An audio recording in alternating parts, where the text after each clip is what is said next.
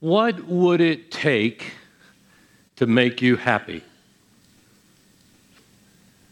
When 52,000 Americans were asked that question, the answers were very predictable. They said things like money, friends, being in love, successful, having the house of my dreams, beauty, being married, having children. There was a rough-looking guy on the corner of a street in a large metropolitan area, and as people would go by, he would shout out, "I'd be happy if I had $100. He continued to do that until finally someone actually stopped and gave him $100. Of course, he was dumbfounded as he stood there looking at this money. And as they walked off, this man could be overheard saying, "I wish I'd asked for $200. What is it that makes us happy? We think the path to happiness is having the right circumstances. Jesus came along and said something radically different. He said the path to happiness is having the right attitude. And he made that really, really clear. He said, what's happening around you is not near as important as what is happening inside of you. So today, we are going to look at the secret to happiness. Now, let me warn you right from the beginning. It's not what you think. It's radically different than what you would think. It's upside down living, in other words. We're going to jump into the first sermon ever recorded of Jesus. We call it the Sermon on the Mount. It's recorded in Matthew 5 through 7. Think about this. This is Jesus' first sermon. He goes public with his ministry. What is he going to say? Not only in that sermon, but what is the introduction to his sermon going to be about? Well, he starts out by giving 8 characteristics. We call them Beatitudes. And the word beatitude is just a Latin word that means be blessed or be happy. In fact, this was originally written in Greek, and if you look at the Greek word for blessed, it's actually the exact same word as happy. But the things that Jesus tells us will make us happy or make us blessed. God blesses those who are so different than what we would think. So, for example, Jesus says, God blesses those who mourn. God blesses those who are poor. God blesses those who are hungry. Not the 8 characteristics we would normally associate with being blessed, are they? But when you start to dig a little deeper and look at the depth of what Jesus was saying, you begin to get it. It begins to make sense to you. So let me give you a bottom line right as we start this morning, and it is this. My happiness is not determined by what's happening around me, but by what is happening in me. Happiness is a choice. We choose our attitude. And Jesus is going to show us how that happens, how that can be. Now, last week, we started talking about the Beatitudes, or these 8 characteristics, and we looked at the first 2. Today, we're going to move on and look at Beatitudes 3 to 8. So let's jump in. Here's the third one. Here's the third characteristic. It's Matthew 5:5. Here's what Jesus said. God blesses those, or people are happy, who are humble, for they will inherit the whole earth. Now, humility is an interesting concept. Like one person said, about the time you think you have it, you don't. And there are many misconceptions about what it means to be humble. In fact, if you read some other versions of the Bible, sometimes it says things like, blessed are the gentle, or blessed are the meek. And oftentimes when we think meek, we think weak. And that's not the case at all. In fact, the opposite is true for humility. As I mentioned, this was originally written in Greek, and the Greek word for humble was a word that was used to refer to horses that had been broken by a trainer. In other words, they had not lost any of their strength or power, but now it was under control and could be useful. And what a great way to see humility. What a great definition of humility. You know, a motorcycle gang stopped at a corner cafe in a small town for supper. And a truck driver was already there in the diner. He was at the counter and he was eating. And he tended to glance at the gang as they walked in. And apparently one of the motorcycle gang members didn't like the way the truck driver had looked at him. So he walked over, he picked up the truck driver's plate, and he dumped it right on top of his head. Then he took the guy's drink and he just slowly poured it right in this truck driver's lap. The truck driver didn't say a word, no reaction. Finally, he just got up, he paid his bill, and he walked out. So the gang member turned to the waiter and said, "Not much of a man, was he?" And the waiter replied, "Not much of a truck driver either. He just ran over 12 motorcycles outside." Now, I think that may actually give us new meaning to passive-aggressive, right? And you can decide if that's strength under control or not. But another misconception of humility is that humility is thinking less of yourself. Quite the opposite. It has nothing to do with a poor self-image. Some of the most humble people are those who have the healthiest understanding of who they are. You know, like one pastor has said, humility is not thinking less of yourself, it's thinking of yourself less. True humility is understanding who you are in God's eyes and your value to Him, which then leads to a healthy view of yourself. Now, the Jewish people at the time that Jesus was on earth were under Roman control, and they hated it. They longed for the day when the Messiah would come and deliver them. However, in their mind, that meant by force, power, strength, exerting your will over your enemy. And if you ask the average Jewish person the top 10 factors that it would take for them to inherit the earth, humility did not make that list. So what Jesus is talking about here is radical stuff. It's a whole new way of thinking. It's a whole new way of acting. So let me get practical for us. What does humility look like in our lives? What does humility look like as we live out our day from day to day? I want to give you 5 characteristics which hopefully will help you understand this a little bit better. And I won't take time to read the Bible references associated with each of them. You can look them up on your own if you want. But let's talk about what humility looks like in our lives, practically. Here we go. The first characteristic is this. When someone frustrates you, humility is understanding, not demanding. How do you treat other people?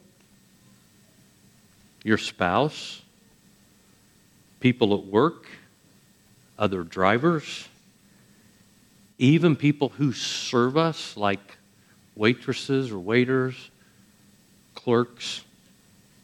Several years ago, I was checking out at a Walmart, and this was before they had self-serve lines, and I had 2 items. So, of course, I looked for the express lane, which was very clearly marked where everybody could see it, 10 items or less. Sure enough, I got in a line. I was in a little bit of a hurry, and the lady in front of me had a cart full. Not 10 items, not 15 items. I quit counting at 20, and yes, I was counting. And here's what I was thinking. This is totally inconsiderate. And in my mind, I began to fantasize about what I would like to say to her. And I also then thought, now wait a minute. It's not my job to say something to her. It's the clerk's job. The clerk should say something. She's the one who should enforce the rule at Walmart, right? In fact, she should make her go to the end of the longest line. Anyway, I'm not sure why I did this, but I held my tongue. I didn't say anything, but I was still thinking thoughts like, why would Walmart tolerate such thoughtfulness and behavior? I kind of wanted to make a scene. I didn't. Sure enough, I checked out, grabbed my bag with 2 items in it, and I turned to walk off, and I heard behind me the words, "Hi, Jerry," and I turned around, and it was someone from our church. Unbeknownst to me, had been standing behind me the whole time, dodged one there, huh? Well, not in my heart, but why is it that sometimes I can be so demanding? Why is it that I act that way? Because when I am thinking that way, I am focused on one person, me. How dare someone make me wait? How dare someone inconvenience me? You know, humility does not demand its rights. Now, I know this is radical stuff, but this is what Jesus taught. Second description is this. When someone disappoints you, humility is gentle, not judgmental. Humility is able to respond with gentleness even when people disappoint us. You're blessed if you can accept people even when they don't measure up to your standards. A third characteristic of humility is this. When someone disagrees with you, humility is respectful, not distasteful. A great test of humility is how we handle people who disagree with us or contradict us or annoy us. You can attack or you can respond in love. Remember, humility is strength under control. Here's a fourth one. When someone corrects you, humility is teachable, not unreachable. Humble people listen and learn. They take feedback well and change. Finally, when someone hurts you, humility is tactful, not reactful. And I honestly don't even know if reactful's a word, but it rhymes, so I made it to be one. But you know what I mean by that, right? A fact of life is you will be hurt. You will be hurt by other people. It's instinctive to react. Humility goes a step further and says, even when I react the wrong way to people, if I need to, I'll go back and make that right. I'll apologize. So there you have it. None of these 5 things come naturally, do they? And very little of this goes on in our culture. It's so radical, but Jesus taught it, and it makes relationships so much better when we do it. I love the quote from Viktor Frankl.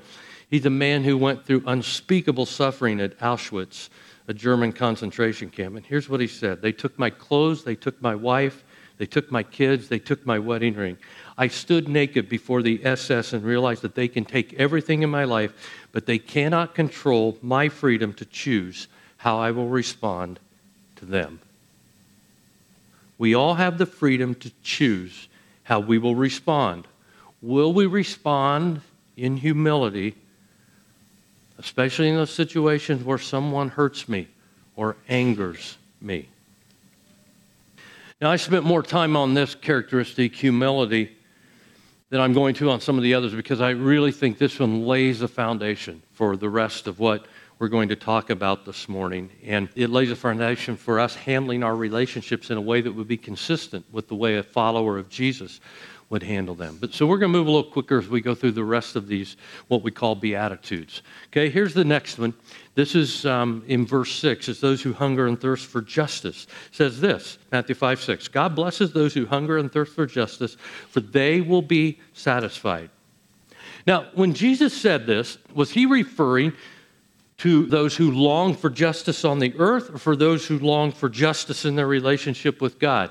And while I think it's the right thing to long for justice on this earth and even work for it, more than likely this refers to those who are hungry for a right relationship with God. Because the promise is they will be satisfied, or another way to word it is they will be filled, like you feel after you've had a good meal. We all know that if we're looking for justice on this earth, we're not going to be satisfied until Jesus comes back, right? But we can find satisfaction in our relationship with God right now. Have you ever had hunger pangs for being right with God? How can this happen? Well, first, there's that initial step of understanding that our sin is what keeps us from God. There's nothing we can do about that. And so the way to be made right with God is through what Jesus has done for us. Let me call like a 2-minute timeout here, okay, and just talk a little doctrine or a little theology this morning. And I think this is important for us to get. In every religion of the world, the way someone achieves a passing grade with their deity is through earning a right standing. Maybe they have to meet a standard, do certain things, accumulate good works, do something so that they will be viewed righteous in front of that deity. That's not so with Christianity. At the heart of Christianity is a concept that is called imputed righteousness. It's just a kind of a big theological term, and what it means essentially is a righteousness transfer. Righteousness is transferred from Jesus to us. Now, we know how this works in the financial world because we make transfers all the time from one account to another. If you get paid at work, if your paycheck comes by an automatic deposit into your account, then that's imputed money. Money is transferred to your account. By the way, did you hear about or did you read in our local news about this is a true story, by the way, a couple who discovered $10,000 in their bank account and they didn't know why it was there? Just a few weeks ago, it was in February, they discovered that $10,000 had been deposited into their bank account. They had no idea what it was for, but they were honest enough to call up the bank. Sure enough, it had been mistakenly deposited into their account. They'd done nothing to earn it. It wasn't theirs. They'd done nothing to deserve it. And in that case, the bank thanked them and removed the $10,000 from their account. Bummer, huh? But in our case, the righteousness of Jesus is transferred or imputed to us. That comes by faith, trusting or relying on what Jesus did for us when he died. That's amazing, isn't it? That's how much God loves us and wants us to have a right standing with him. Here's how the Bible describes it. This is 2 Corinthians 5:21. It says this, God made him, meaning Jesus, who had no sin, to be sin for us, so that in him we might become the righteousness of God. Jesus says that if you hunger and thirst for that kind of righteousness, you'll be filled or you'll be satisfied. Once you take that initial step to trust in what Christ has done for you, and by the way, if you haven't, I would encourage you to do so. When you do that, you become a child of God. And by becoming a child of God, you become part of his family. And if you hunger and thirst for righteousness, you can be filled. You can be satisfied. Okay, here's another one of the Beatitudes. It's merciful or showing mercy. Verse 7, Matthew 5:7, we read this. God blesses those who are merciful, for they will be shown mercy. Mercy giving isn't something that's often held up as a standard to achieve in our culture, is it? I mean, nobody really spends time honoring mercy givers that much. I mean, does People magazine tally and publish the 100 most merciful people in America each year? Do college offer scholarships to those who will show the most mercy? Do they give promotion and raises at work for being merciful? What happens when you show mercy? God shows you mercy. People are most miserable in life when focused on themselves and their needs. Show me a person who shows mercy, and I'll show you someone who can find fulfillment and contentment. You know, there was a sign on a convent in California that read, absolutely no trespassing. Violators will be prosecuted to the full extent of the law. Signed, the Sisters of Mercy. Now, something seems a little wrong with that picture, doesn't it? So what does mercy look like in our lives when it is lived out? I'm going to give you 4 descriptions or 4 statements that hopefully can help us understand what mercy looks like when it's lived out. I'll move quickly through these. They're in your notes as well. Here's the first one. When I am merciful, I am generous with those who are in need.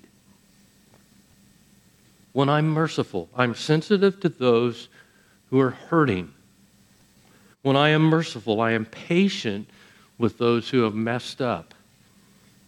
And when I am merciful, I am kind to those who offend me. Now that last one, kind to those who may offend me, may be the most challenging. But God's promise is that when you show mercy, you might be surprised what you will receive in return. The next characteristic, the next beatitude, we're going to call pure in heart. It's Matthew 5:8. Here's the way it reads: God blesses those whose hearts are pure, for they will see God.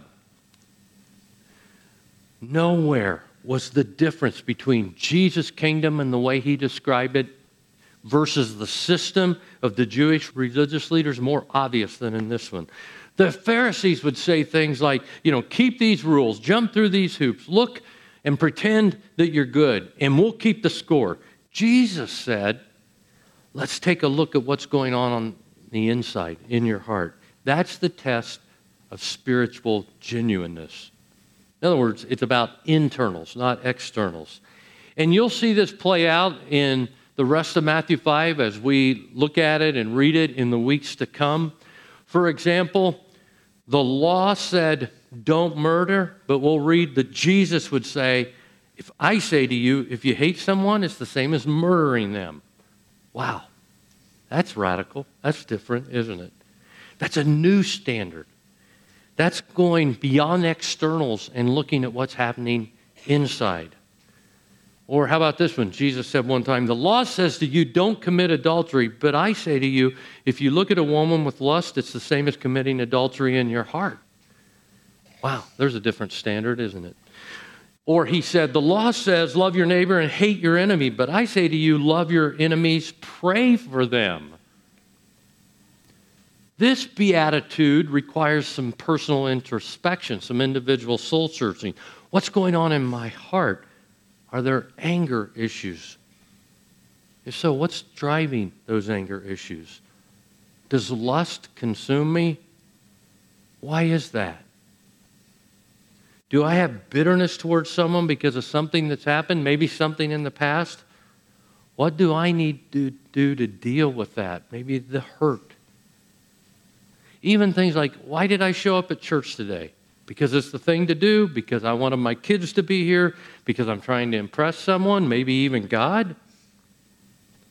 Or impurity of heart.